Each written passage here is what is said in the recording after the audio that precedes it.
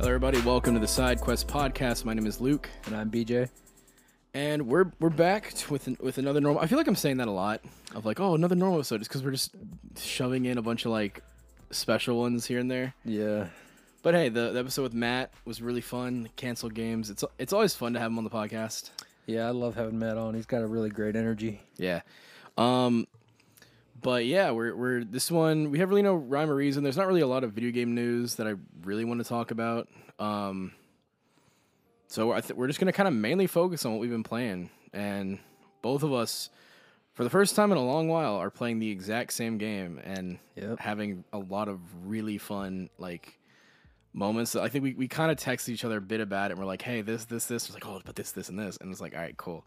Yeah, So, I love that we can just be like, hey, I need to figure out a good way to do this. And then what the other one can just be like, oh, well, if you go here, you can find this item that's going to like boost your whatever. And it's a great experience. So, but yeah. I guess before we get to how we've been playing, though, how has your week been? Like, how's it been since we recorded last? Man, I have not been sleeping Yeah. like normally. I've slept over the past couple days. I slept through one like day, like of the daytime, and then I've just been up all night, every night. So my sleep schedule is completely fucked. My head is like a purple cloud right now.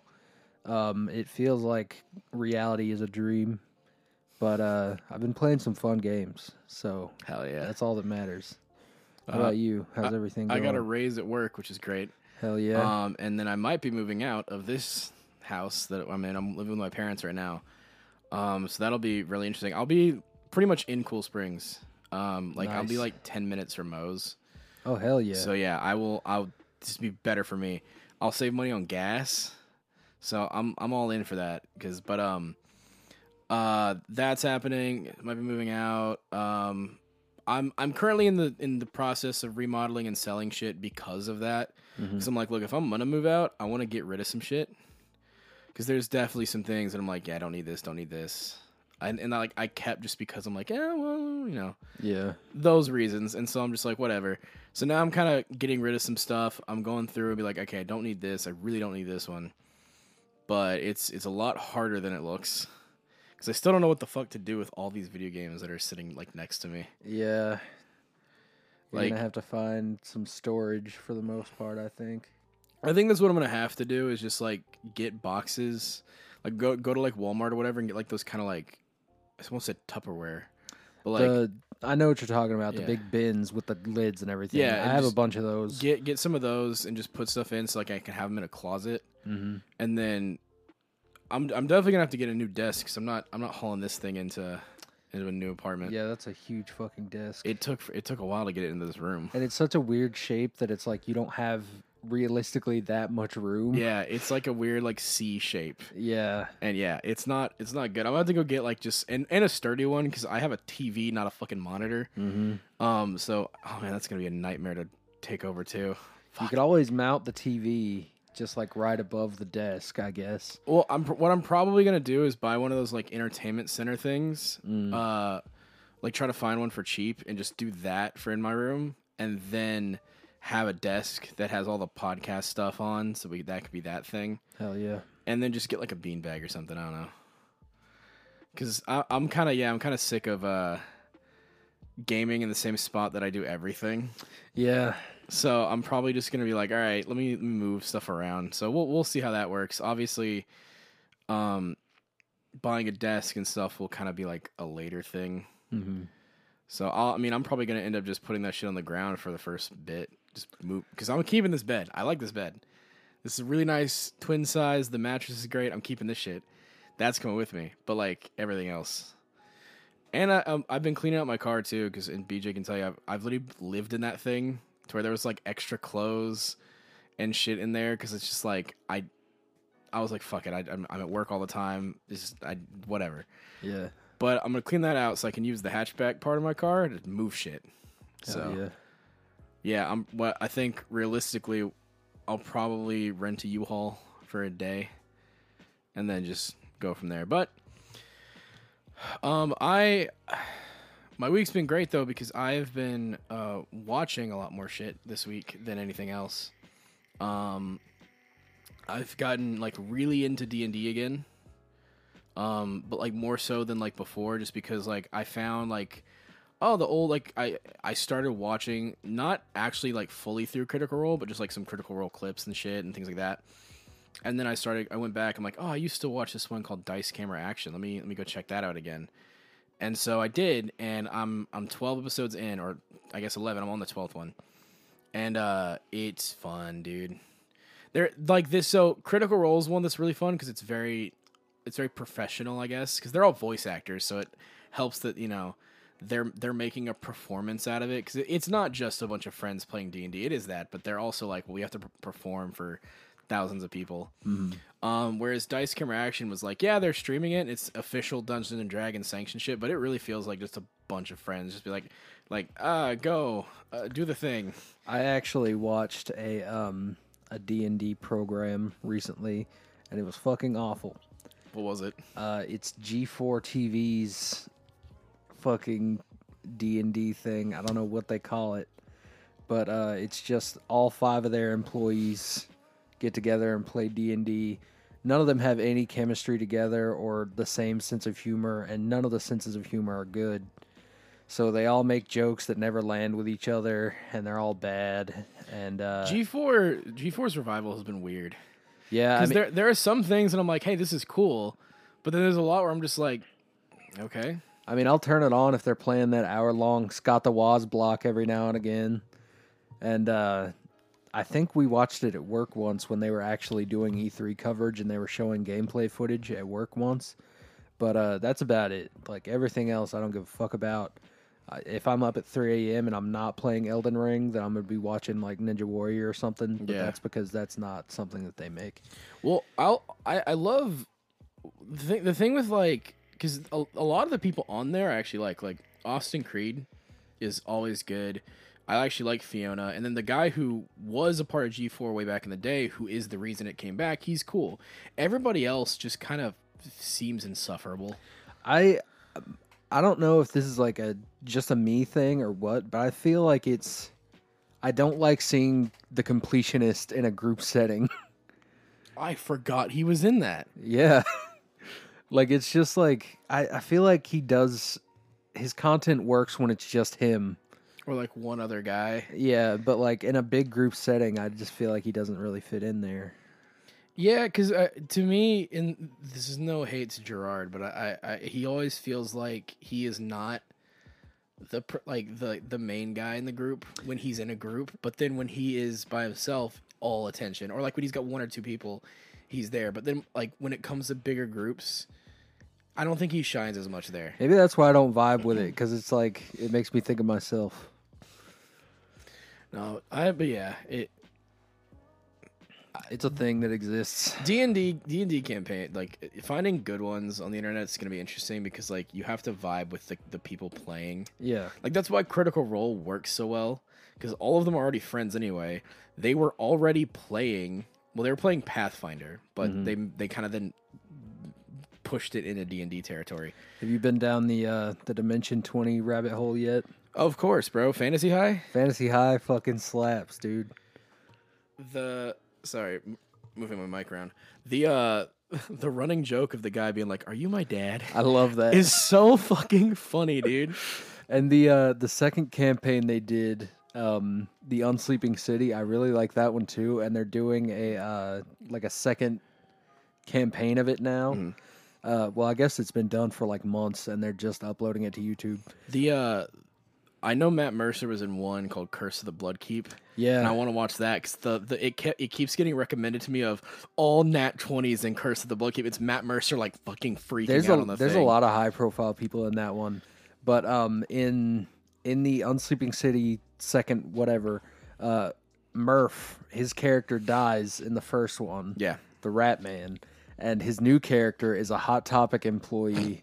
That is like trying to take down this construction company because they're like tearing down the mall that the Hot Topic is in. Hell yeah. And he just carries around a fucking Buster Sword replica, and it gets confiscated by the cops, and it's hilarious. Dimension 20, because Brennan is a great DM. Yes, dude. Brennan's great. I think so far my favorite DMs to watch is Matt Mercer, which is unfair because he's Matt Mercer. Chris Perkins, who works for D&D, and then Brennan. Yeah. So like two of them, it's unfair because like one just knows D&D off rip and has written some of the stories. Matt Mercer is a great storyteller. And then you got Brennan, who when I first saw this man, I'm like, okay, whatever. And then I watch a campaign, I'm like, fuck, he's good. Well, the thing about Brennan is like he used to play D&D with his family when he was like 6 years old. Yeah. And his mother, I think, and his father are both like fantasy novel writers. Oh yeah, I forgot about that. He has all this influence of just fantasy lore in his head. I was watching him and Matt talk about DMing, and he said one of the like what kind of hurts as a DM is when the party is like, let's go over there, and he's like, oh, you don't want to go to the you don't want to do this thing that I made all this work and for, so he just goes and just he's like, let me Throws just it in take the this trash. entire thing and just chuck this storyline in the trash. That's why I don't think I could be a DM. Yeah. Because, like, the amount of, like, fuck, I have to, like, you literally have to think about what a player could do. And it makes it 10 times worse if you have that player who's like, I'm going to try to be fucking stupid. Yeah, I think a big part of being a DM, I assume, I've never done it before, but, like, being able to improv and work with things and rework things on the fly has to be a big skill set for them. I love, because so watching Critical Role, and I understand why people don't like it because it is very production heavy. I want to show you, by the way, their weird animated opening they did, which is actually hype as shit after this. But it's Matt is such an interesting, not our Matt, Matthew Mercer, is such an interesting DM because the way he does it is he makes everything feel like an event. Even something as simple as, well, I just threw a dart at a dartboard, and he'll be like, the dart soars through the thing. And I'm like, Jesus Christ. And then when they freak out over Nat 20s, I'm like, well, yeah, I'd freak out too, because I just know Matt's going to talk about this like it's the most coolest shit ever. Yeah, I love it when a Nat 20 really gets the honor it deserves. It's funny too because like watching Critical Role, there's another thing that I is how they role play. Obviously, they're all voice actors, but like they do shit that I would legitimately either break out laughing or like just be too uncomfortable to do. Like I don't think I could actually do like romance in a D&D campaign. Yeah, Just because like having to look at another player and be like and like say shit, I'd just be like, okay, man, like you're like. But like, and even then, but like a lot of the sad moments too. Like I don't know, I don't necessarily get super sad like that. So I just be like, well, my character's crying, so yeah. But like then I watch Critical and I'm just like, fuck, dude, this is emotional. Yeah, I'm trying to remember the name of that fucking My Brother and Me one. Acquisitions Incorporated? No. I'm trying to pull up my Spotify and it just logged me out for some goddamn reason. I hope you know the timer hasn't been on this whole time. That's fine. No, whatever. At least we've been recording. Yeah, I opened my phone to check and I'm like, well, fuck, I forgot to hit start. So we'll say we've recorded for what, 10 minutes probably. Yeah, sure. Okay, cool. We'll go from there. All right, but yeah, no, it's so cool because like what I want to do if we do homebrew shit is like, and I know Curse of Strahd kind of gets this, but like actually do like a Castlevania like campaign. Yeah. They did an Elden Ring one shot. Critical Role did for like as a sponsor thing. It's not. It's a very like influenced by Elden Ring, not actually. They right. Mostly because I feel like they'd have to beat the game and even then read message boards to get the lore for this shit. But it's like influenced by it and like sponsored by Bandai Namco. So there's that. But that was kind of cool. But like I'd want to do shit like Dragon Age, go full on sci-fi with it, like do a Mass Effect style one. Fuck it, play Cyberpunk, like the actual tabletop RPG for that one. That'd be really fun. I've never seen anybody play that, so I'd like to get that experience. We could also do the Star Wars tabletop one. There's a lot we could do, and if we do a D&D podcast, I'd want to do some shit like that where it's like, especially do like one shots. Yeah, because like I feel like those would be really cool to do like a Star Wars one shot. One shots are really good too when you want to just like create a weird ass character, like a one-off character that you don't really want to invest a ton of time into. That's what I love those I have a for. character that I created the other day that I'm just like bored out of my mind, and it's Gorm the Barbarian, and he's literally the dumbest motherfucker I could think to make. Hell yeah. And he's literally just like big hammer, big everything, but like very small brain. Yeah. But my little caveat is to make him not a huge murder machine. Loves cute animals. Fucking like he's got a puppy. And it's like it's like a York, like a Yorkie. Like I'm talking the smallest, like white girl shit. Right, one of the tiny white dogs that with you the shit in its put eyes. in a purse. Yeah, that you put in a purse, like that kind of dog. Mm-hmm. And so he's got one of those, and it's like anytime they come across like animals, like they'll be like Snow White type shit where he's just got birds like hanging on his limbs and shit, and he's just like, oh, and he's literally sitting there just like, oh, bored. Like that's a character I want to make. I don't know if that could work for a full ass campaign or like a one shot or two, but that's something I want to try. I mean, hey, if you play it right, it can go on forever. There's one that I want to do that I want to go on for because I think it'd be really cool. And I told you about it in the gym, but I've kind of messed around with it. Is just having a wizard like who has severe social anxiety. Yeah. And just go from there, but like, and then like see how that character growth can go because like going from like this just like super nervous, like yeah, he can use magic, but he's also just like God for like charisma level out the just zero. But like he's just so nervous, can't do shit. Like God forbid he tries to persuade or do any of that. But like you want knowledge, you want wisdom, got that in spades. But like anything, like when they go to the taverns, he's just sipping on water because he's like, oh, super beta male wizard. Yeah, but then like see where that kind of goes, and like because that's another thing too is like in like the D&D shit is like, yeah, how does character growth work? Because yeah, like if you play with a character long enough, even you'll be like, all right, let's try to like push it a bit more. Yeah, let's see where you go. You got to it. make decisions on what affects their personality and everything. That doesn't really do anything with stats, but is more interesting for that character's story. That's why I like a lot of the D&D campaigns that I've been watching. They don't really fuck with the whole chaotic good and neutral whatever shit. Yeah, they just kind of let players go, and for the most part, a lot of them are making stuff based on their personalities. But then, like, you can see, oh well, obviously this guy had someone killed in front of him, so he's gonna go on a murderous rampage. Yeah, and shit like that, where you can't make that decision if you're lawful good. Yeah, I feel like the whole alignment thing can be really restricting, and I don't think any of my campaigns that I've ever played have actually utilized it super heavily, because it's just like, okay, we know who the character is, what would they do in this situation, and with all these other characters around them and what they're like. So it's like a moment-to-moment alignment constantly changing depending on how the character feels. That's what I like. Yeah, and that's kind of why I think both my wizard, which I don't have a name yet, and Gorm would be fun, because Gorm, I'd love to try to push it where he like gets a little smarter, a little bit. Like, cause could you imagine like a scene where Gorm's sitting there, someone was like, "Hi, how you doing?" It's like, can you teach me word? Like in this weird, like just like, oh, there's like one arc where he like you go on vacation or something and the character's gone for a week and then he comes back and he's like, I am Golmethius. Bro, no, okay. That happened. Oh my gosh, that happened in the Red Hood comics with Bizarro. Is he got hit with some shit. And he became the smartest motherfucker in the universe for a while. I love that, and it was great because he was literally like he went from like me Bizarro to, well, if you quantify the thing, and I'm just like, what the fuck happened? And then he like it was so good because he was so smart. He knew that he had an expiration date for how smart he was, and so he was like, I have to try to figure out how to keep it. I can't go back to being dumb, whatever. And then Red Hood and Artemis were like, we don't care if you're smart or not, dog. You're still Bizarro to us. And he's like, okay. And I'm like, oh, that's good.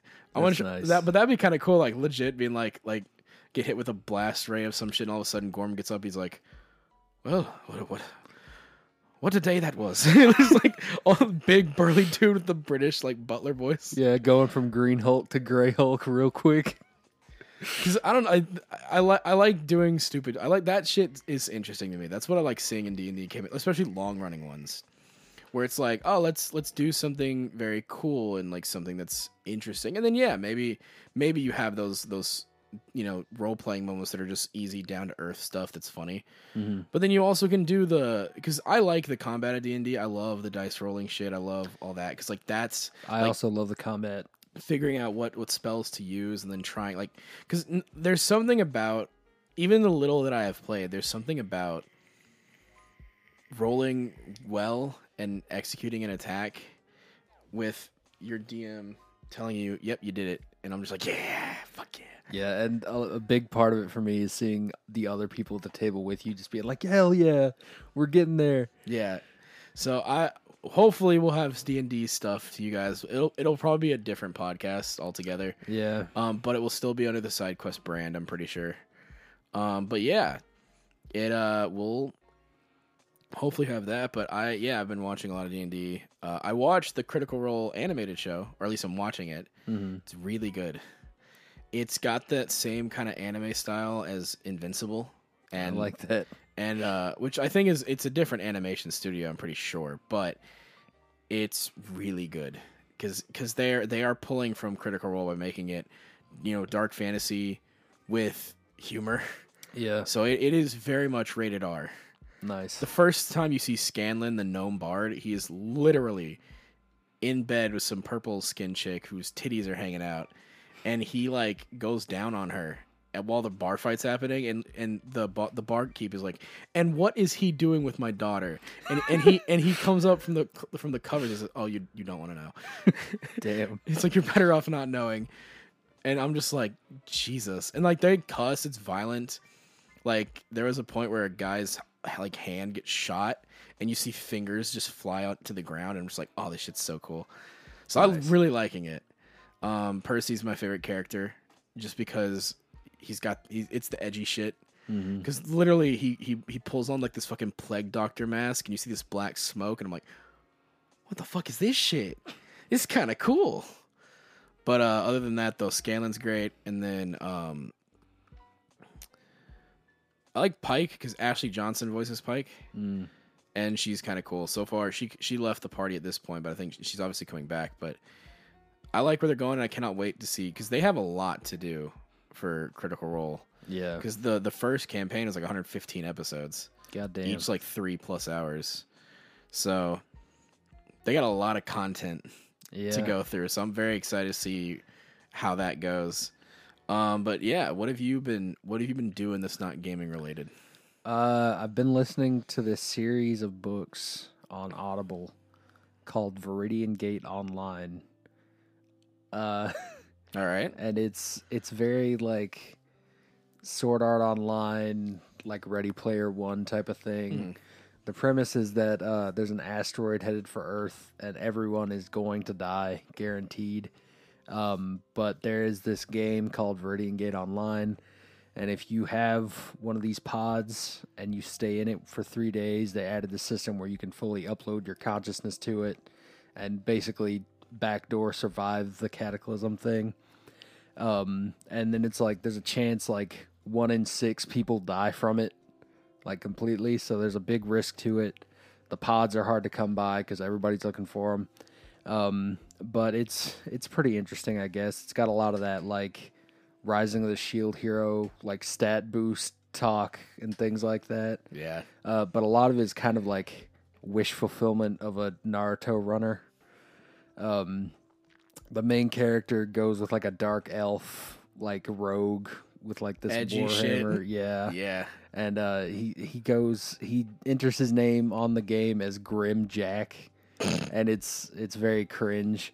And he definitely has a type because there are 2 women that is described in this book pretty heavily detailed. Is the main female love interest Abby, who is this thick, dark-skinned girl with dimples and all this stuff, and he goes through heavy detail every time she shows up. And then there's this one character that's just a spider queen that initially was just a big-ass spider with a disgusting voice, and then in book 2, he's let's make her sexy, though. So he basically just makes this thick-ass spider mommy, and he goes through this whole thing where it's he has to negotiate with her, and she's wearing this skin-tight ass webbing clothing, And he goes into great detail about how she crosses her legs super slow and like drags her nails down his face and shit. And I'm like, they're about to fuck. Yeah, for real. And then they didn't fuck. And then I was like, what the hell, dude? I don't think you know how talking to a woman works. Yeah, but like I fully expected the Spider Queen to get some dick, and it didn't happen. So I was pretty upset at that. But it's interesting to say the least. It's kind of like reading Sonichu. Like, you can tell what this person's life is like by reading the work. But I've been doing that. What else have I been doing? I've watched Crazy Rich Asians a fucking billion times by now. Love that movie. What else did I do? I read the new manga chapters that came out on Sunday. I need to catch up on this. My Hero is really interesting right now because somebody fucked up the transportation for the final battle, so Deku isn't even in the same arena as Shigaraki. Yeah, isn't Bakugo fighting Shigaraki? Yeah, it's like Bakugo, Best Jeanist, Mirko, and a couple others. But Deku and Uraraka, I think, are with Uraraka Toga, right? are with Toga, yes. And then Shoto, Endeavor, Ida, and Dabi are together. And I'm like, all right, do this shit first. But then they were like, no, it's Best Jeanist time for this first chapter. I was like, well, you know damn well Best Jeanist is the best hero. Let's be completely honest. I mean, apparently he is. He's like number 3. And it's kind of ironic because in the latest chapter of Vigilantes, Koichi's getting his shit rocked, and there's no hero in sight. And guess who shows up to help his ass out? Best Jeanist. He apparently just is the best Jeanist because he fucking saves everybody in this universe. Read through that. I like that Bakugo's getting a moment though to like against the main villain where it's just like fuck it, Bakugo gets to be a cool hero. And he's shit talking too. Of course he is. As you can probably guess. Of course he is. But yeah, I if he didn't, I'd be legitimately worried. And I feel like the art has gotten like they took a step up for this because they know all this is important. Because the panel, specifically with Deku, Uraraka, and Toga facing off, that's some like high key good ass art. But I read through that. That's going good. Doraemon. That one is kind of going through like a training arc. All right. Like Dora and the little puffy boy are kind of trying to figure out how they can fight on the same level as a samurai, because Dora doesn't have spiritual pressure, or this version of it. And the Mononoke is like, wait a minute, I can just give you mine, because if you're touching me, I can just spread it through your body, and then it acts as like the overshield that they all have. So they figured that problem out. That's going good. Ayashimon, that one is getting kind of interesting. This is the first kind of like big real battle, because it feels like Maruo is finally on like an even, okay, he could lose this one. Yeah. So that one's really good. I really like the guy that he's fighting, and the way things are going, he's going to be on their main team. So I like that. The way the gang is evolving in there, I really like. I started reading Akane Bayashi, I think it's called, but it's about that Japanese stand-up storytelling thing. That one's a pretty good comedy. And then Earthchild. I know we talked about Earthchild a while, like the giant 5-chapter first chapter shit. Yeah, the 56-page first chapter. They put out a new one. They're on chapter 3 now. All right. And chapter 2 got really fucking dark. Ooh, fun. Like it's after the mother is presumed dead. Presumed? Yeah, because she apparently isn't now as of chapter 3. She's just kind of like Han Solo, kryptonite up in space. I meant to say carbonite. I wasn't gonna say it, but in my head I'm like, I haven't slept. But anyway, in chapter 2, the Japanese government comes to the guy's house and they're like, all right, we're taking your son. We need to raise him to be the next hero. We're going to wipe your memory so you don't remember your wife or your son. And then he's like, no, you can't do that. That's all I have. And then he's like, no, fuck you. And then he takes his son and like puts his heel on this guy's head. and the baby is like crying for his dad, and the guy's like trying to take him out, and he's like, no, you can't. And they like erase the guy's memory, and it's previously established that it doesn't really work on him because he really loves this girl, and it's just, Kingdom Hearts bullshit. Yep. But then the baby starts like force choking this guy's neck, and he like pops an artery, and there's blood spewing everywhere, and the baby's just like, you can see a handprint on this guy's neck as he's just writhing on the ground, and the guy that like the father's like begging the baby to stop choking this guy, and yeah, it was really fucked up and dark, but also really good. And Black Clover, I haven't gotten too far in, but Yami is a bad motherfucker. Yeah, he is. So yeah, that's pretty much all I've been doing outside of gaming stuff. I watched more Bleach. I'm on the Fullbring arc, so I'm literally almost done. Nice. The Fullbring arc gets way too much hate. I think it's great. And especially when you tie it in with the filler arc before it. So in the manga, it goes from the decisive battle, I think that's what it's called, the Arrancar final battle arc, into Fullbring, because Ichigo loses his powers in that battle, and then he has no powers in Fullbring. In the anime, they have an entire season where Ichigo knows his powers are going away. So instead of just, oh, they're gone, it's, fuck, I'm gonna lose them. And it's way cooler, and it makes the Fullbring arc way better because now you have an entire season of Ichigo having to come to terms with, I can't, like, I'm gonna lose this. And then in Fullbring, because he's a high school kid, he's like, fuck, I hate this. I want powers. Because, like, anytime there's hollows, because he can't feel it anymore. Like, he lost it all. And so all his friends go fight monsters, and he's just stuck at school, stuck with a part-time job and all this shit. And he's like, this fucking sucks. Like, he misses that shit. He had a purpose in life. I'd probably kill myself if shit like that happened to me. And this dude comes up and is like, hey, I can help you get powers. And Ichigo, because he's so desperate to get that shit back, doesn't realize that it's probably not a good idea. Yeah. And just goes for it. And he gets to have Fullbringer powers, which is what Chad has. So Chad, even though this is where Kubo was like, I don't know what to do with Chad. So he's not even a part of this arc realistically, which he should have been, but like, yeah, whatever. That's fucked up. But Ichigo gets Fullbringer powers, and it's like, okay, cool, now you can fight again. But God, the character design is so fucking good in Bleach, dude. Yeah. And also, I will say this again, it's very refreshing to see just black characters who are just excellently drawn, that aren't like big puffy lips and fucking weird, just the Japanese caricature of a black person. Yeah. Tai Kubo was just like, I'm gonna draw him and then give him darker skin. That's it. And it works. Jackie Tristan, great.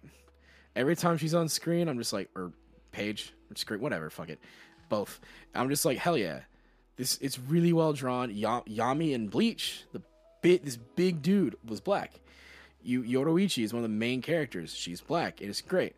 Every time there's a black character, it's never, or a person of color, it's never like, it never feels racist. Yeah, it just feels like they're just naturally that way, and they're just there because they are. And then Chad's name is Sato Arisada, but he is half Mexican. Mm-hmm. And they dedicate and when they're explaining his backstory, an entire chapter to his abuelo and what that means to Chad. And I'm like, you literally went out of your way to write the fucking word abuelo in Japanese, or whatever the fucking translation was. Right. And you were like, no, we're going to show you that Chad grew up in Mexico for a little bit. Hell yeah. And I'm like, that's so sick, dude. So I love Bleach. Bleach is great, and I'm almost done with that and ready for October so I can watch the last season. I want to find a copy of Burn the Witch. The book or the manga or the? Yeah. I mean, I'm pretty sure they're Barnes and Noble. Yeah, that's true. I need to go over there. And plus, I got my copy if you want to borrow it. That's true, but I need to own it. Fair. It's really good. I love Burn the Witch too. That art style's great there. We need to watch the anime. Is it out yet?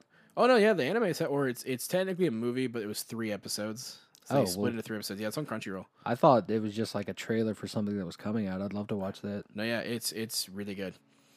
But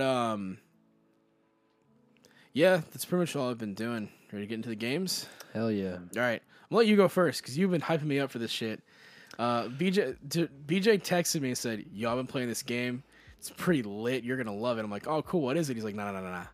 Tuesday." And I'm like, "All right." So You already know of this game, but I don't think you know the particulars of it. okay, But I'll start with saying that I did start Triangle Strategy. It's great so far. okay. The combat is very similar to DnD, as was my first impression. I think her name is Anna, the rogue, because you can just hide and send her all the way around back and just fuck everybody up in a pincer motion. That's great. There's a lot of variety in the characters, optional characters all over the place. It feels like Fire Emblem Awakening in a way. Fuck yeah. But it's incredible. The story is good. There's a lot of good choices you can make. How is the choice system? Because I know it's like when you make a choice, that little scale happens. Mm-hmm. So can you already tell that there's going to be like, if you play it a second time, you will get differences like heavy? Absolutely, because in like chapter 2 or 3, very early on in the game, they give you a choice after the big like meeting of nations. They're like, all right, we need to send one house to this nation and one house to the other nation, and just as like envoys to escort the people that we had here back and everything, and you actually get to choose which one you go to. So already, like, that's a huge difference right there. But the way that decision takes place is that there is a literal scale, and each one of your like main characters in the game has one of these coins, and you like debate, and whenever they make a decision, they place their coin on whichever side of the scale matches their decision. And before you do that, you actually can go around and like convince the other characters, be like, oh, well, if we go to this nation, we can see how their medicine works, or there's different dialogue options that mesh with each different character's personality. So it feels really deep. And I went to Hyzant, which is like the kind of Egyptian, like Middle Eastern style country that's very like religious, because they have like exceptional magic and like medicine skills over there. Yeah. And I was like, okay, well, if I can get one of my healers to like study that'd be cool. But you go there, some shit goes down, and you actually get a character from that nation because you chose to go there. So I know that if I had gone to Esfrost, there would be a character there for me too. So that already I can see the differences piling up. Nice. So there's definitely going to be a lot of replay value, and I haven't even gotten past the point where the first demo like ended. The first demo was like mid chapter 6. Yeah. So yeah. But yeah, it's incredible. I've been playing a lot of that, and the same day I picked up Elden Ring. It's great. Like, I know everyone's talking about it, but I haven't felt this way about a game since like Shadow of the Colossus, and that's what it feels the most like to me. Like, I know a lot of people are comparing it to like Breath of the Wild, but in a way I kind of find it better than Breath of the Wild, because every little like square foot in that game there's something to see. And Breath of the Wild, there's a lot of like open fields that are beautiful, but here it's like, okay, there's shit around every corner, and there's lore in those pieces of shit. I want to point out that this is also their first time making an open world, and they have done better than most open world games in getting you to explore the fucking open world. Yeah, have you seen the Twitter conflict where it's Between, a bunch of Horizon devs and other devs being like, "Oh, this is this game's shit because the user interface sucks." Well, they're like the user interface and then the user experience, or however they go, is like, oh, you're not being it pretty much like saying like, oh, you're not helping the player, you're not doing this. It's like, no, it's not that they're not helping the player. They're letting the player make decisions in the world. I don't need an invisible rope tugging me in a certain direction, which Elden Ring still does. Every time you go to a thing of grace, it'll point you in the way you're supposed to go. But this one thankfully doesn't go, yeah, you can only go there. It's like, no. What about the cave over here? What about this thing over here? What about that? So like it treats the player like they're not an idiot. Yeah. Which I would rather have than anything. Because like, Jesus Christ, this open world is so full of shit. Mm-hmm. Like, I've beaten so many optional bosses just because I found one. Yeah. And that's one thing I wanted to bring up. There are so many like optional caves that you can just go and find, and You go down in them, you fight a boss. Some of them are really unique too. There's one that I just fought before I came over called the summoning snail or something. That when you go into the boss room, a spirit of this really powerful warrior pops up and he one hits you. But there's also this like glowing light in the corner that just kind of like moves around slowly, and you can't get a hit in on this warrior. So if you run away from him and smack at the light, it, becomes corporeal for a second. It's just a fucking big snail that summoned this guy, and every time you hit him, he's like, "Oh God, I gotta move." So this whole boss fight is basically avoiding the big guy and hunting this snail, and I thought that was really fun and unique. But like there's so much crazy shit. I thought that I had seen most of the map, and then I beat the grafted, and then I realized that the map zoomed out from there, and there's a whole half of the map that I haven't even touched. The reason I found that shit out was because okay, you can skip Margaret technically. I don't think you can continue the story. I don't know how that works, but there's this broken ass bridge. Mm-hmm. If you jump off into this little thing, you can go literally walk around the castle and go to the other side. Damn. And I did that. And when I found a Lost Grace, I'm like, "Oh, where is this?" And I get it, and the map is fucking bigger. And I'm like, "Oh, fuck." The first time I realized it, I was exploring in like one of the ruins or something, and I opened a chest, and it was like, "Oh, you're getting teleported." Yeah, I haven't found one of those yet, but I cannot wait to find one. I found 2 so far. One of them puts you in a crystal cave with a bunch of enemies that will fuck you up. Yep. And then one of them takes you to the capital, which is like right under the massive tree. And it's like this big golden white gilded city. And I was like, where the fuck is this? And I opened my map, and it was just one little spot of light in a sea of gray. And I was like, oh my God, this is like way farther north than I thought I could go. So like, even when I think, okay, I've seen most of this stuff, it's like, here's 80 billion more things to do. I think that's why I'm so hyped for this game, because it looks like that there's not going to be enough like time to do it. Yep. And like cuz I can't wait to find those weird ass weapons that are fucking like, cuz there's just some things you're like, okay, this is cool, but then you find like, cuz I remember finding in like Dark Souls 3 some sick weapons that I'm like, "Oh, this can make fights so much cooler." Elden Ring is more fluid because of the jumping. Yeah, and because of your special attacks that like take away your mana, because like, dude, I don't care if it's the coolest shit to unsheath the katana when you put it in the thing and just swipe up. It's the coolest shit. And then I've seen shit on TikTok and Instagram and shit of people doing way cooler, like have a giant blood sword and fling an energy beam at people, and I'm like, God, yep. I need that shit so bad. The flash step. And there's one that's basically just a magic Kamehameha.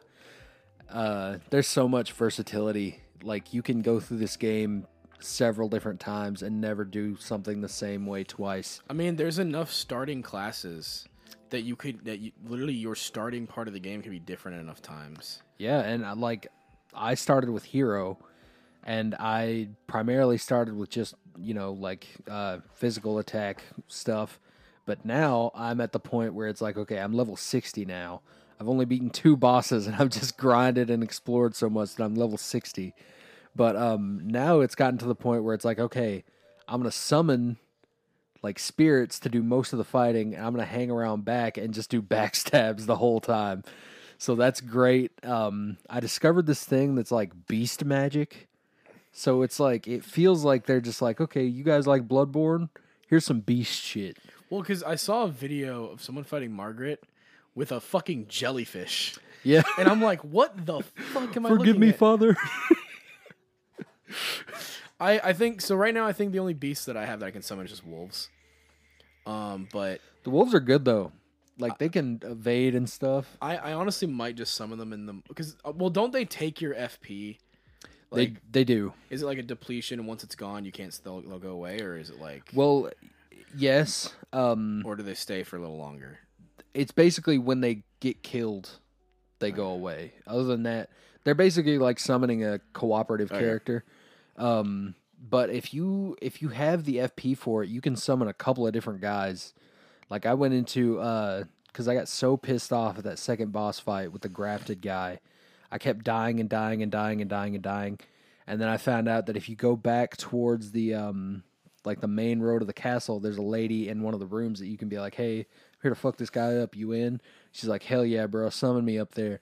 So you get up there, you can summon her.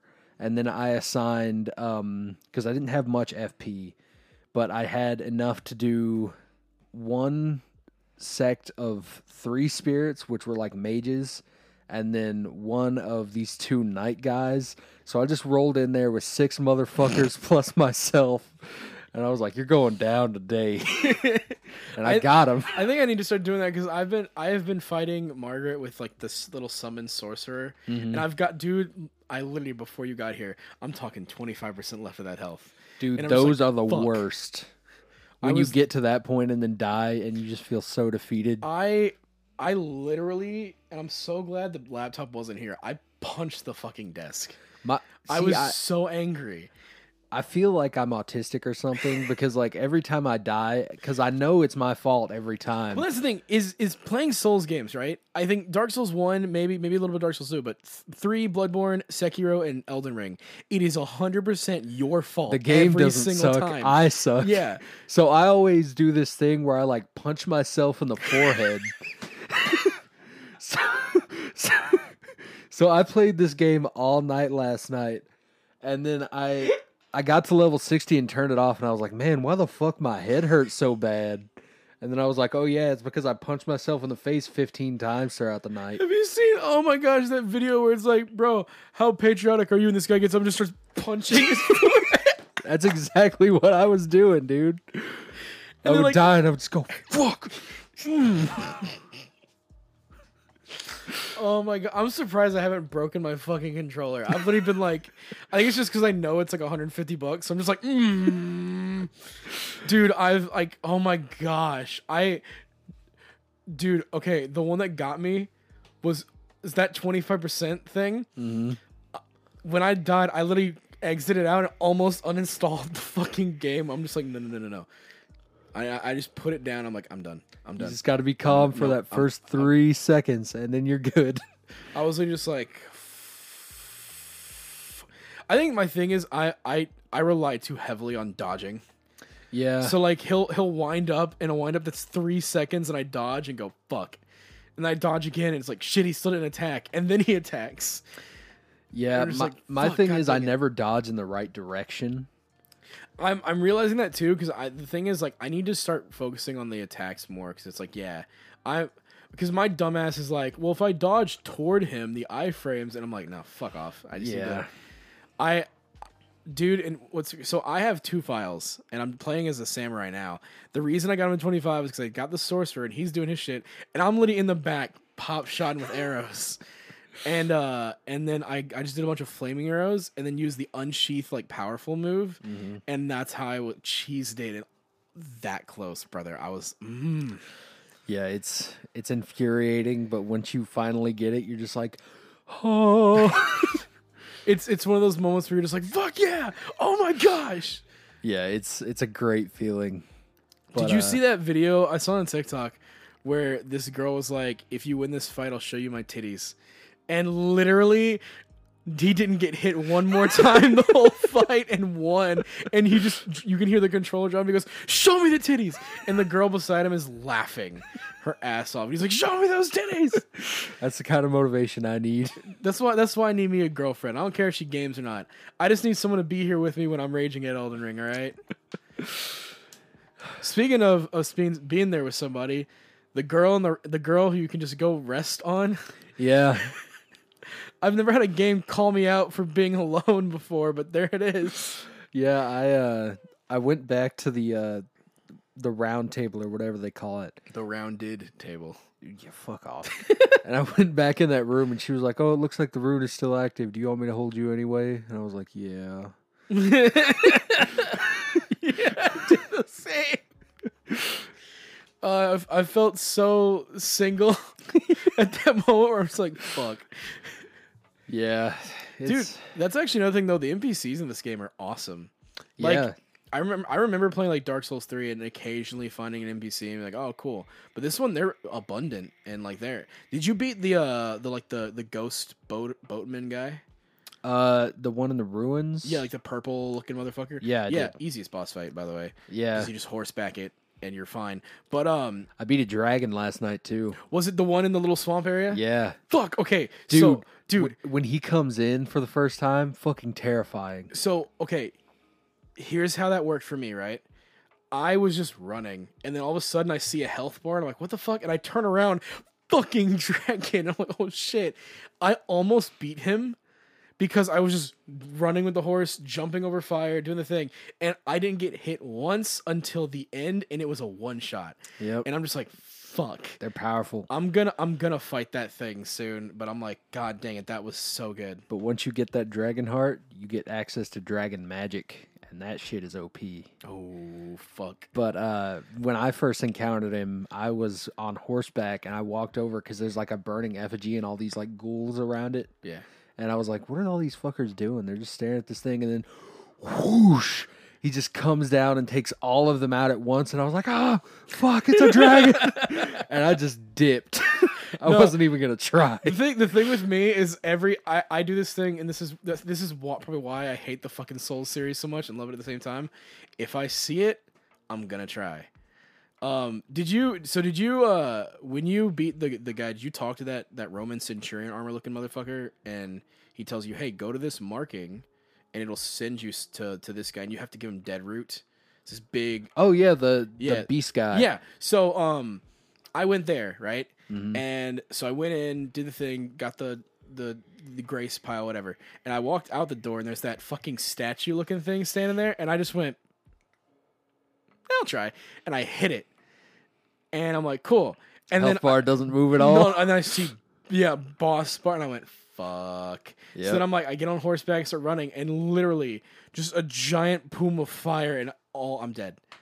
And so then I had to finagle it in order, because I had 5,000 runes. Oh. And I got on horseback, ran past him, got my shit, and just bolted. And yeah, so I was just like, fuck. And then what made it worse is that you can't fast travel if you're like aggroed by an enemy. Yeah, so I'm just running until he goes away. Mm-hmm. And so finally he goes away, and I'm like, thank God. And so I fast traveled just back to like the church in Limegrave. I'm like, okay, there's like no enemies around here. So I'm good. Did you beat the tree sentinel, by the way? The horseback golden dude? I haven't yet, because I fought him really early on. Yeah, I was gonna say you could probably fight him now. Yeah, I think I could take him now, because I got really close even then. But I've seen people beat him pretty early because they get on, especially once they unlock the horse. Yeah, everyone just seems to go back to that guy. Torrent. That's another thing that I have to compare with Shadow of the Colossus. The horse is my favorite character. Absolutely. Torrent's great. But I feel so bad every time he's like died for me, because I'm like, no, fuck. I like that you can feed him little berries, though. You can? Yeah, if you what? It's one of the first crafting things that you get, but it's some of the most common things you can find. But it actually does restore his health when you're riding him. You can just lean over and like feed him some berries. It's really nice. Dude, that's the first thing I'm gonna do when I go back on this fucking game. Yeah. Holy shit. But that area around the Beast Sanctum, I think it's called, that's where I've been doing most of my grinding. Because it's these little short motherfuckers in tall hats that they'll fuck you up really bad if they get their hands on you. But if you're on Torrent and you just circle them and just keep slashing at them, they give you 1,000 runes when you kill one of them. And there's a bunch of them in that area. So I've just been riding around like systematically killing each one. But if 2 of them get on you, you're fucked. So I've just been trying to pick off the little ones, and that's how I've been getting most of my runes. And I also just got one of the items to respec, but I haven't gotten to the academy yet. So I'm planning on boosting my magic by quite a bit, but I haven't gotten to that point where I can do it yet. Yeah, this game's great, dude. I have honestly never like, even though I suck at it, I keep going back because I'm like, this is so fucking fun. Yeah. And it's just like, and what I love too is that this game is one that I can put on something in the background if I want to grind and just do shit. Mm-hmm. So like, that's where I've been listening to a lot of DnD shit, but I'm still just like, there are times where I'm forgetting about the DnD podcast. I'm so focused. That's like, me with the audiobooks. Yeah, like I'm literally just looking at shit and going, oh my gosh, I'm like, oh fuck, right, what happened? And dude, the story alone, like for what little it is there, I'm like, I like it. But god dang it, dude, there's something so interesting. Like it's the small quality of life things, like the fact that you can get your flasks back if you beat an entire group of enemies. Mm-hmm. So like I'm never like worried about using health potions. If I get down, I'm gonna use it. Yeah. On my hero playthrough, I think I have 6 health ones, and because I'm not using, at least on that one, a lot of special attacks, I have like 2 of the blue ones. And I don't use any blue ones right now. I just waste all my magic in the beginning of a big fight, and then I'll go back to the thing and restore it if I have to. But right now I have a total of 9 flasks that I can use, and I've upgraded them so far that my if I get down to like 1 health and I use it, it all the way back up. So I'm in a good spot with that. But I'm just so bad at it that I need the magic. So I'm hoping to grind through the academy and respec a couple of points from strength because I've got like 40. So I think I'm going to take like maybe 10 of those, put them into intelligence or something. Because I found the that very overpowered meteorite spell, the big purple balls that just shoot. And I found the meteorite staff too. They're all kind of in that like the rot area. Yeah. So I'm planning on utilizing those pretty heavily. Did you do that first secret area that's in the tutorial chamber, where if you have a stone sword key, it unlocks that fog, and you can go down? No, because I don't think I had a key at the time, and then I bought keys to like go back to it, and then on the way back to it, I found like 3 different places, and I was like, there's a tree boss fight there, but you have to get past the fucking giant chariot thing that will kill you in 1 hit. So you have to like finagle it by like jumping off a ledge, and then running like a motherfucker, jumping off another ledge, the whole thing to get past it. But there's a boss at the end of it, and it's I haven't fought the boss. I was watching YouTube for it, but it's pretty solid. There's also, what's that like? Have you? Because I was in the cave. There's that cave right before like the gates. the one fight, that's like the beast man inside, like right past the church. Yeah, you go right past the church. So if you go right past the church, there's that cave where you fight that weird Sphinx thing. Yeah, that boss fight. There's one where as you're going to that little group of soldiers, it's right before the big gate with that giant monster. If you go back, there's the guy sitting next to the fire pit who you yeah. And then you go in there, and it's like this weird. It's like a weird encampment in there where you fight the guy. Yeah. Yes. There's another one where you fight a dude, and he's like, "Whoa, you're tarnished too? Oh shit!" Because you can steal his shit. And he goes, "Oh, you thief!" And you go fight him, and then he's like, "Whoa! It looks like we're both." And you don't beat him. You get him to half health, and then I guess you hit him one more time, and he goes, "All right, we're friends now." And he offers to sell you shit later when he gets his shop up and running. That's dope. But what makes it funnier is you still have to go through all of the undead motherfuckers in front to get to the shop. Dude, the fucking gold scarab is not a foolhardy venture. Oh, really? Like I thought like I got one of those pellets that's supposed to like alleviate the rot a little bit, I guess. Mm-hmm. I thought it was supposed to make you immune. It does not.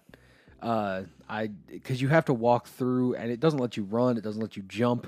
You have to like slog through this thing, and there's like geysers that hurt you really bad. So you're absolutely gonna get rot, and you have to go all the way down through this cave, and then you have to fight a boss that is actually like 2 or 3 bosses. It's like Abyss Watchers from fucking Bloodborne. I'm like, God damn it! I just wanted a couple extra runes. So I'm like trying to grind and going back there every once in a while. I'm like, can I do it now? And it's like, no. So I don't know. I need to find something. Maybe there's some equipment somewhere that'll let me be immune to rot. But other than that, I'm fucked on the gold scarab. Yeah, I'm not gonna try now. Yeah, it's hard. Oh man, dude! I every time I find something, like, that's what's so interesting is I've always just found something under every nook and cranny. Like what was it? I found that when I was exploring the thing. Did you find that like little place? It's like this little temple, and you go onto the pedestal, and it takes you underground. Yes. And it's the fucking that beautiful area looking. is so pretty. It's so good, but I got my ass handed to me by those slow walking statue bitches. Yeah. And I'm just like, fuck, all right. Those aren't even the worst part of that. Like you get further in and there's these Shao Tucker looking motherfuckers that they have these spectral arrows and they will snipe you from across the map.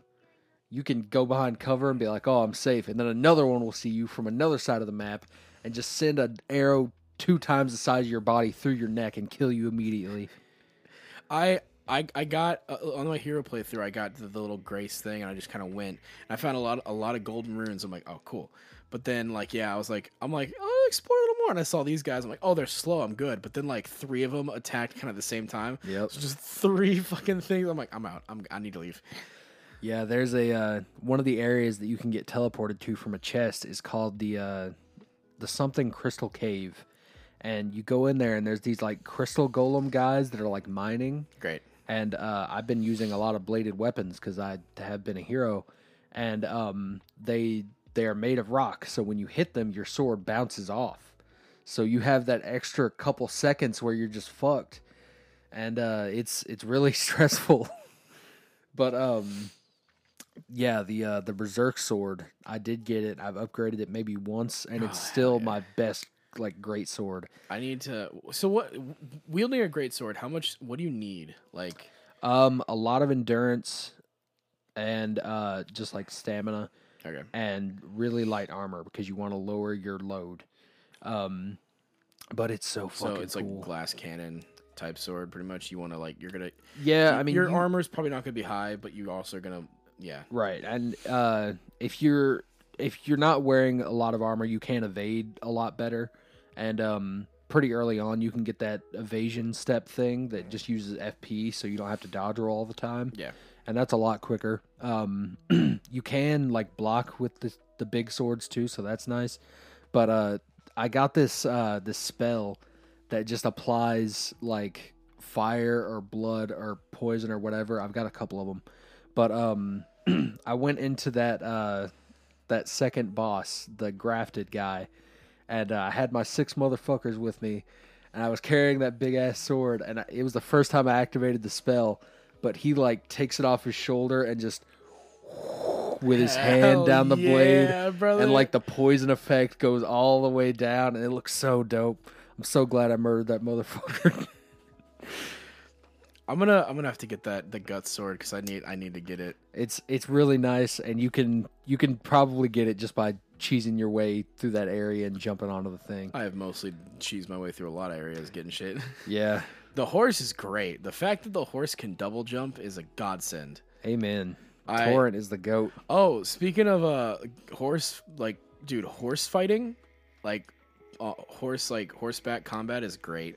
Yeah, I really like that. The fucking so I was exploring at night and there was a bridge, right? Where normally there's just a guy with a horse. Yeah. And this time I'm like, oh, he looks different. So I ran up and hit him and boom, boss fight, and it said Night Watcher. And I went, fuck. I got into a skirmish with that guy too very early on and he kicked my ass. But yeah.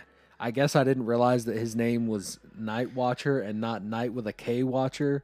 And now I realize that I can face him if I go back there at night and realize that I'm also retarded. But yeah, it's a great game. Like I could go on for hours, and next time we talk, I'm probably gonna have so much more to share. Yeah, like this is gonna be the game we're gonna talk about for a while because like neither of us are gonna finish this anytime soon. Yeah, I feel bad because I know we talked about doing a Xenoblade spoiler cast. I've literally had no desire to go back to Xenoblade because of I've not had a desire to play anything because of Elden Ring. It has sucked me in to the point where I'm like, fuck gaming. Just Elden Ring. The only times that I've played anything else are when I'm like, okay, I should probably go lay down. It's late, and then I'll go to my room and whip out my Switch or my Vita for this other game. But yeah, like if you're not playing Elden Ring, you're probably doing yourself a big disservice right now. It is so good. It is so difficult, but so good. And like, oh man, I'm loving this game so much. Like it to me, this so, and I haven't even beaten the game. This is how good it is. It is inching its way into my top 10 games of all time. Yeah, it's definitely going to be game of the year, I think. Rip Horizon again. Yeah. Like that's what's funny to me is that if Elden Ring wins Game of the Year, granted we still have Starfield, we still have probably God of War, and stuff like that. But like, yeah, dude, this is gonna be a tough one. Yeah. If God of War is as good as I think it's gonna be, and if Starfield is Bethesda's magnum opus they're trying to claim it is, dude, Game of the Year discussion is gonna be fucking difficult. Yeah, but I mean, hey, the Game Awards will be really interesting. Dude, if Elden Ring wins, because Sekiro won. Yeah. If Elden Ring wins, I cannot wait to see people complain because they're like, this game is too hard. It's not even that good graphically. Blah, blah, blah, blah, blah. What the fuck? And I'll be like, yeah, but it's fun. Yeah. It drew people in. They're just saying that because they maidenless. I love that. My favorite is someone did the thing was like, you keep saying I have no bitches, but where are yours? I watched this video of this guy that went back and he was like, oh, I see you have a maiden now. And he's like, yeah, that's right, bitch. And then he killed him. I want to hit NPCs, but I'm like, I feel like I'll die. Some of them you actually can't. Like they have magic barriers nice. if they're quest givers, I think. Yeah. But yeah, it's very robust. There's so much shit you can do. I'm probably gonna go back to try to fight because it was so funny that like you said the dragon thing because yeah, you just kind of walked up and then boom, dragon. I rode past it and I'm just like, oh whatever, and then health bar and I went, what the fuck? And then I hear the sound of people dying and I just turn around and he's just looking at me and I'm just like, oh Jesus. You want to know something crazy? Yo, what up? That's one of the small ones. I'm sorry. What? Yeah, man. I was exploring maybe a day or two ago.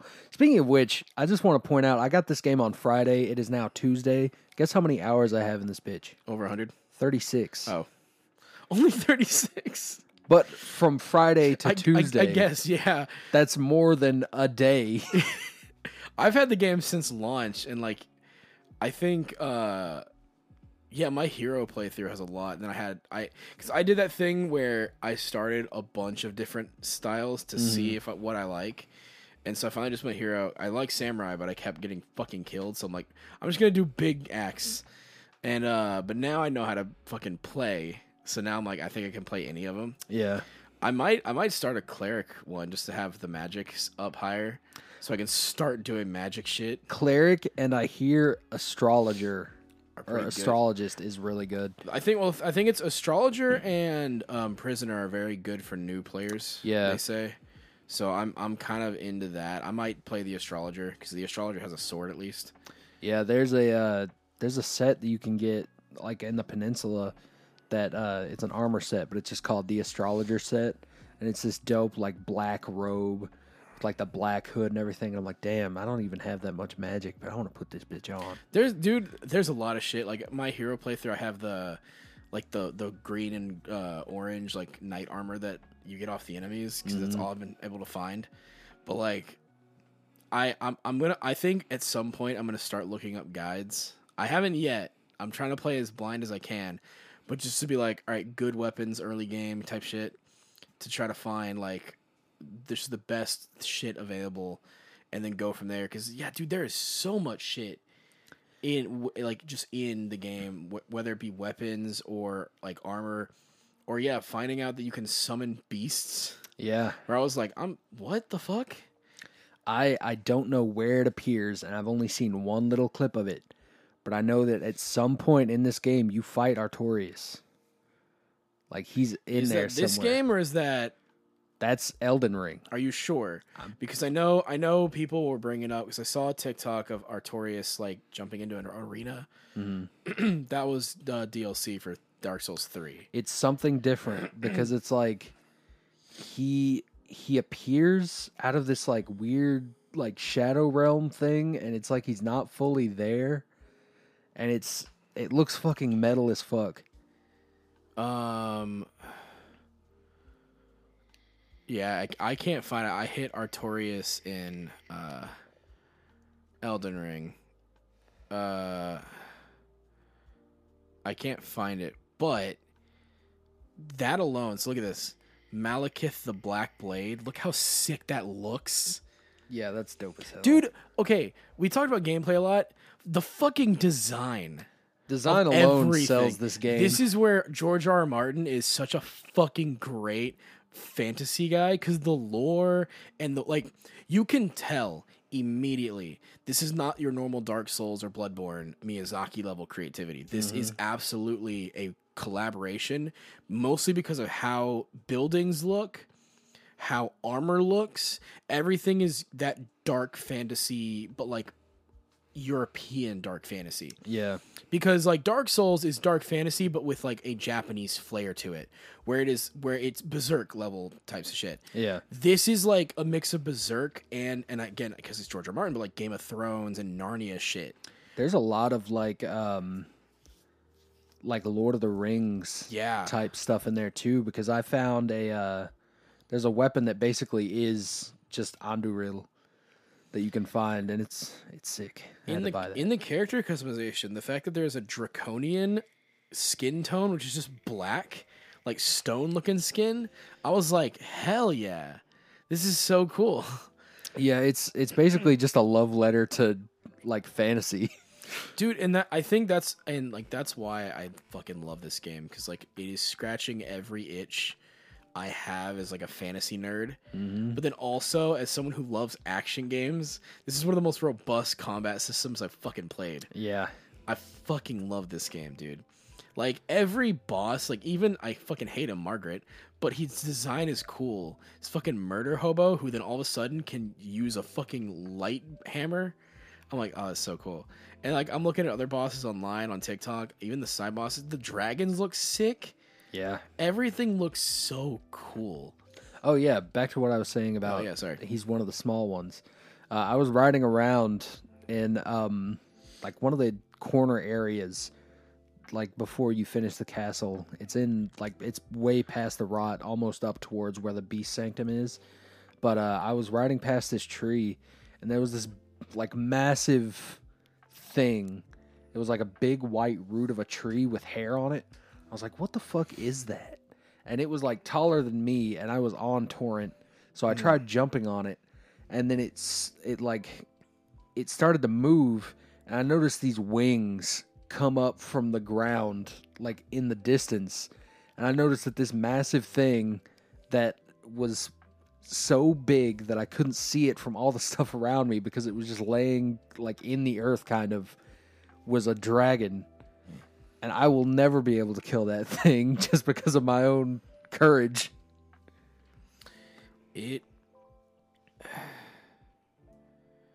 This man, dude, I don't know, man. It's a game that like is absolutely going to go down in history. Yeah. And I hope to God it does something for open world games, because there is something about this game that literally allows you to, and maybe it's because there's not like cinematic storytelling and all this other stuff that dev time would go to. That's one thing that I love about the Souls games and FromSoft in general, because they focus so much on the gameplay. The gameplay is top tier always. Yeah. But then their storytelling is through, small bits of dialogue, item descriptions, and lore bits you find here and there. And it makes it so like it feels like everything is you naturally discovering something. Yeah. Like you are just some dude who shows up, and you now learn about the world you're in through all this stuff, which works for the lore of that thing, because you're supposed to be this just undead husk thing. You're a random NPC pretty much who just gets shoved in this world. And yeah, it's fucking great, dude. Yeah, it's incredible. Like I could go on forever about it. But the other game that I have been holding off on telling you about, the game that should have been Final Fantasy VII, Xenogears.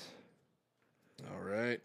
I've been watching a lot of Xenoblade 3 coverage and all that, and the Xenoblade expert Luxon, who, if you're a Xenoblade fan, you should look him up, because he has absolutely the most Xenoblade content on the internet.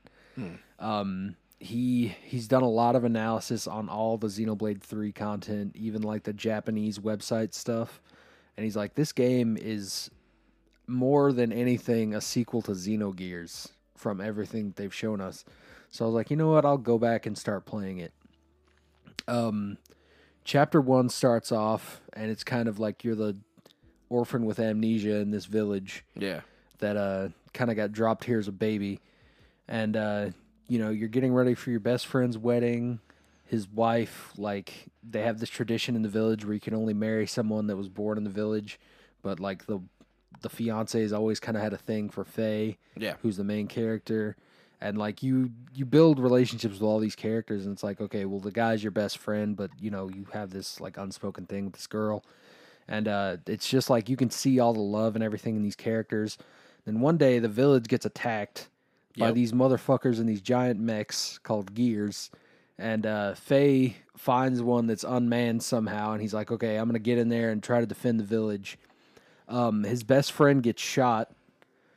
And then Faye goes off the deep end and kills everyone that he loves in this village by his own hand because he lost control.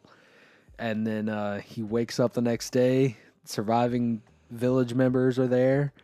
The girl's younger brother sees him and immediately says, "You're a murderer. You killed my sister. You killed her fiance. Get the fuck away from us. We don't ever want to see you again."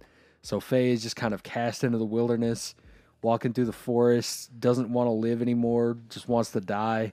He comes across this Imperial girl, and she's lost in the same forest that he is. And she's like, "You're going to tell me how to get out of here. I'm going to shoot you." And he's like, "If you're going to shoot me, do it right here. Please, please kill me now." And she's like, "What the fuck is wrong with you?" But it's so dark, and I'm not even into, like, chapter 2. I don't even have a full party yet, and it's just so dark and incredibly well written. And the graphics on it are, like, leaps and bounds better than Final Fantasy VII's original, because the backgrounds are all 3D rendered, so you can actually change the camera. Nice. And the characters are actually sprites, but they're like 3D sprites. So when you change the camera or go in a different direction, they have a different sprite for every angle of this guy. Nice. And the battle system is really incredible. There's like it's a turn-based thing, but you have a combo system. So like Faye is a martial artist. So you have like key points basically. Triangle is 1 point, square is 2 points, and then X is 3 points. And I just got to the point where I can use 4 points. And some enemies, like, you can only hit them with a 1 point attack because they're big and heavy, or they can move faster, so you can't hit them with that big attack. So it's really robust, and the animations are incredible, and it's basically on the same level as Chrono Trigger for me now. And the absolute best thing about it so far is that there are fully animated cutscenes in that, like, classic Cowboy Bebop 90s style. Ooh, and they're all fully voice acted, fully, like, hand animated shit, and it's fucking amazing. You need to play this. What are you playing it on? I'm playing it on the Vita. Okay. So I need to get a Vita. Hell yeah, dude. I mean, you could probably... Well, I don't know if it'll run on that thing. Probably not. No. It is PS1, but it is a beefy PS1 game. Yeah. I'll probably have to do a Vita, because I still want to get a Vita, but yeah. You could probably run it on your PSP, actually. Yeah, probably could. But it feels like this is... I mean, it is, but this is where Xenoblade started. It's very evident, and I'm shocked that this isn't held in such a high regard as Final Fantasy VII. Well, I think it's because Final Fantasy VII was, like, the one that hit the mainstream, obviously. Yeah. And probably because of how dark Xenogears is. Because is it rated M? Or is it T? I think... Well, I don't know when it came out, so it could be rated T with some rated M shit. Yeah, because that's probably one thing, is I wonder how much marketing was given to it, especially considering, if I remember correctly, Xenogears has, like, cannibalism and all this other shit in there, so it's like, probably can't market this to the general audience, whereas, like, Final Fantasy VII, it's like, we can do that. So who knows? But it also helps that Final Fantasy has name recognition by that point. I think to this day, Final Fantasy VII still has the biggest marketing budget of any game of all time. Well, yeah, because like, sorry, I've my sleep schedule is also fucked. I've been yawning so much, dude. Yeah, but like, yeah, the original 7, like that's kind of why I was very interested to see what they do with remake. Would they also blow a huge ass budget to market a remake? But I think they did pretty all right. I don't think you had to do a big budget for this game because all you had to do was just say Final Fantasy VII Remake and people were going to go buy. Yeah. You didn't even have to give us a trailer. You could have just said, it's here. And people would have fucking picked it up. But, like, I just really wanted to tell you how incredible it is because I know you would love it. And it feels like they made an HD 2D game before that style existed because that's exactly... Like, moving the cameras around in the exploration parts of Triangle Strategy feels exactly like it does in Xenogears. Hell yeah. So, like, Monolith, this was, like, their first big thing. They've always been way ahead of the curve. Put some respect on their name. Honestly, I would love to see a Xeno, like, every other Xeno game before Blade just kind of put on the Switch as, like, a collector's edition or whatever. Yeah, I mean, Square Enix has clearly shown that they're down to do that. Just put, I mean, they could probably do Gears as, like, just like a weird virtual console thing. Yeah. I mean, they did it with Guilty Gear, and it's basically not even, like, widescreen. And then just do, like, a Xenosaga collection. That would make some money. Yeah, especially because I think Xenogears having kind of the cult following it has, and the Xenosaga just kind of being what it was. I think, yeah, it would be really good for Nintendo. And Xenosaga characters are in Xenoblade 2. Mm-hmm. So maybe Faye comes into Xenoblade 3? Faye comes in, and the first thing is like, so who are you? It's like, look, if you're going to use that sword, right here, come Please kill me. Please. Please. I don't. No, and you hear him be like, it's like, oh, how could someone do that? And Faye's just going, I don't know, I've seen people eat humans. And then like pause and goes, didn't taste too good. And people like, what the fuck? There's just like another hot spring scene, and then Faye's just like, I killed my family and 8 people. Like, wow, you're a real killjoy, huh? Just like the main character's like, great, cool, thanks. Whoa, Mithra's boobs are so huge. I killed my whole family. I ate huge boobs once. Who invited this guy? That gets me another idea for a D&D character. Is the guy whose backstory is so dark, it comes in at like random intervals like that, where you're just like, oh man, this ice cream sundae tastes good, and just be like, I had an ice cream sundae fed to me full of blood once. Just be like, oh, okay, dude, cool. I had an ice cream sundae with my best friend once before I killed him accidentally. Sit there, and be like, we're finally safe. We're never safe.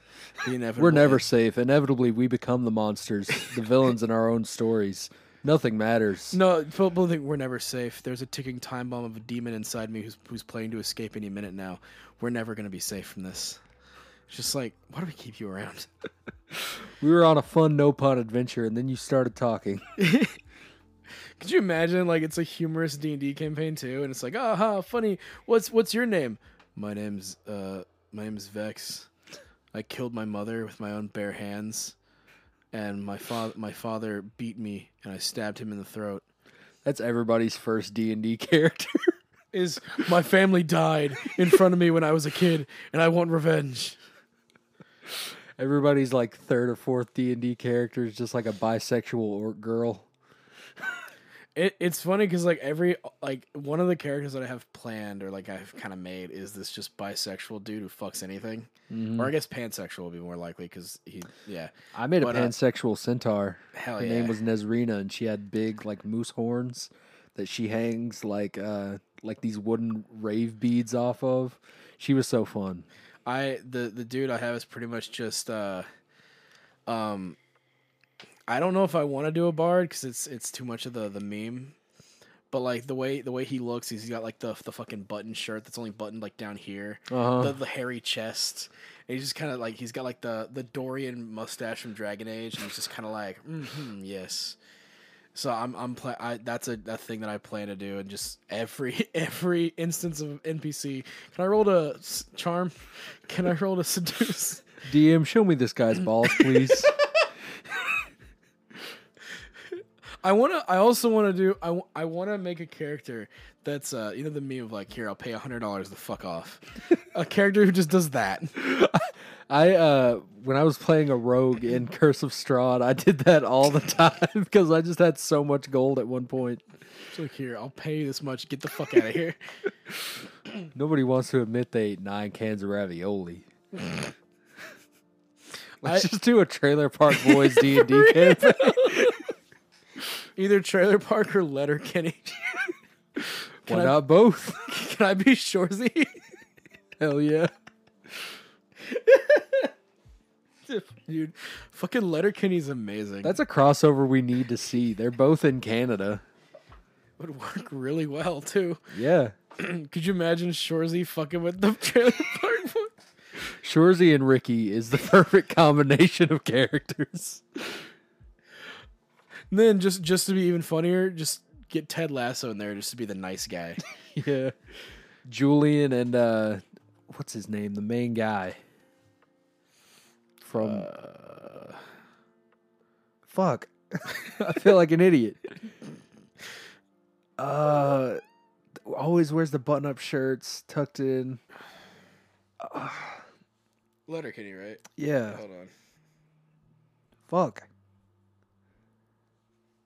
Anyway, that guy and Julian just standing next to each other and saying nothing for the whole episode would be perfect.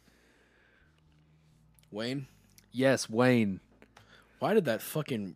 God dang it. All right, It was on the tip of my tongue the whole time. I was like, Dwayne? I also love with Letterkenny, we don't see Shorzy's face. Because it's the same guy. It's Wayne. It's just so good, dude. Yeah, I love those shows. I'm sorry.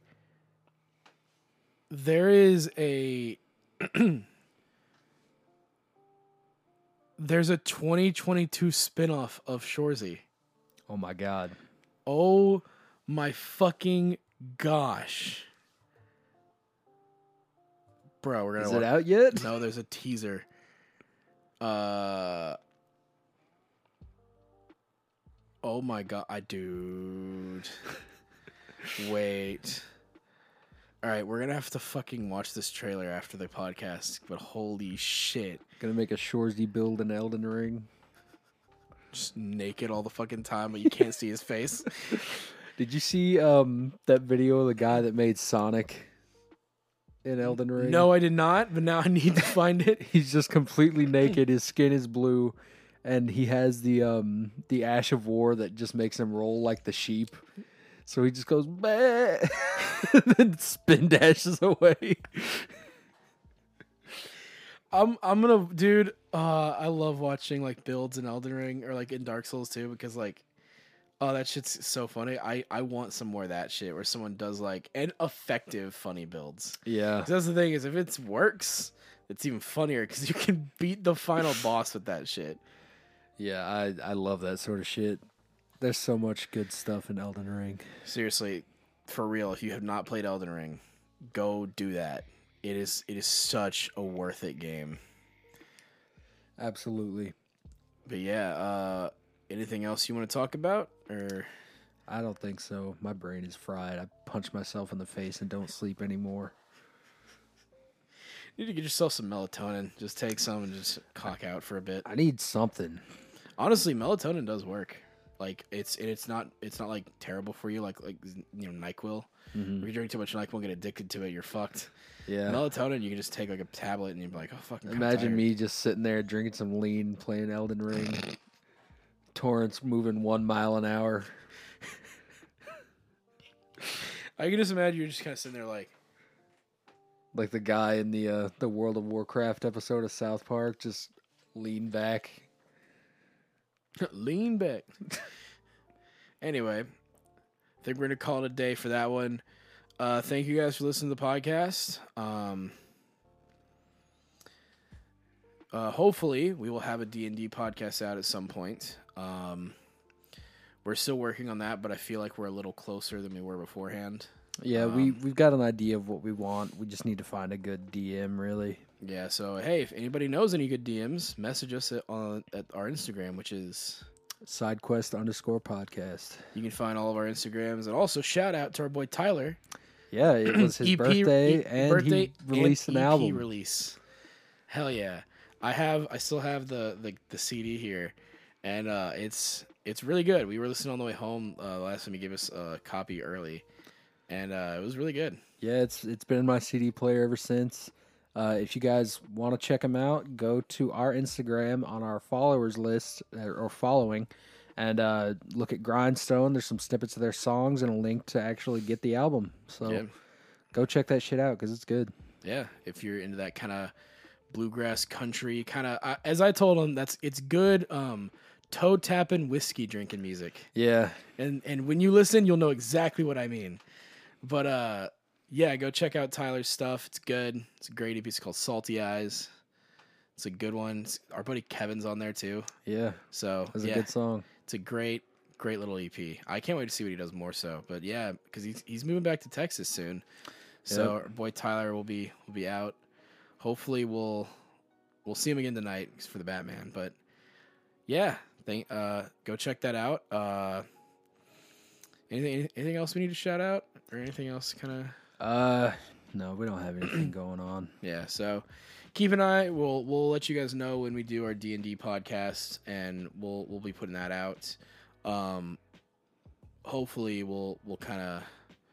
I don't know how we're gonna market that one either, because we can barely market our own fucking podcast. Yeah, we'll figure something out, I guess. Yeah. So you guys have one podcast already that's got like a decent amount of listeners. Now you're gonna have a second one that's just kind of there.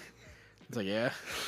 We're not even there with this one. Hey, shut up. Ken Konecki Could Body Ash Ketchum is still our #1 most viewed episode. Our still number one. Number one is the first one. Number 2 is our first Game Awards one, and then number 3 is Ken Konecki Could Body Ash Ketchum. I really don't like that the first episode is the most viewed one, because that is by far our worst one. I'm tempted to go and just change them all so that one's not called episode 1. Yeah. Because I think that's our problem is we're numbering them. I might go back and just call them something, but I don't know. I mean, they do have titles. We could just delete the... I might do like episode in the quotations now. Yeah. I don't know. I'll figure something out, but yeah, we're thank you guys for listening. Stay safe out there, and as always, take it sleazy.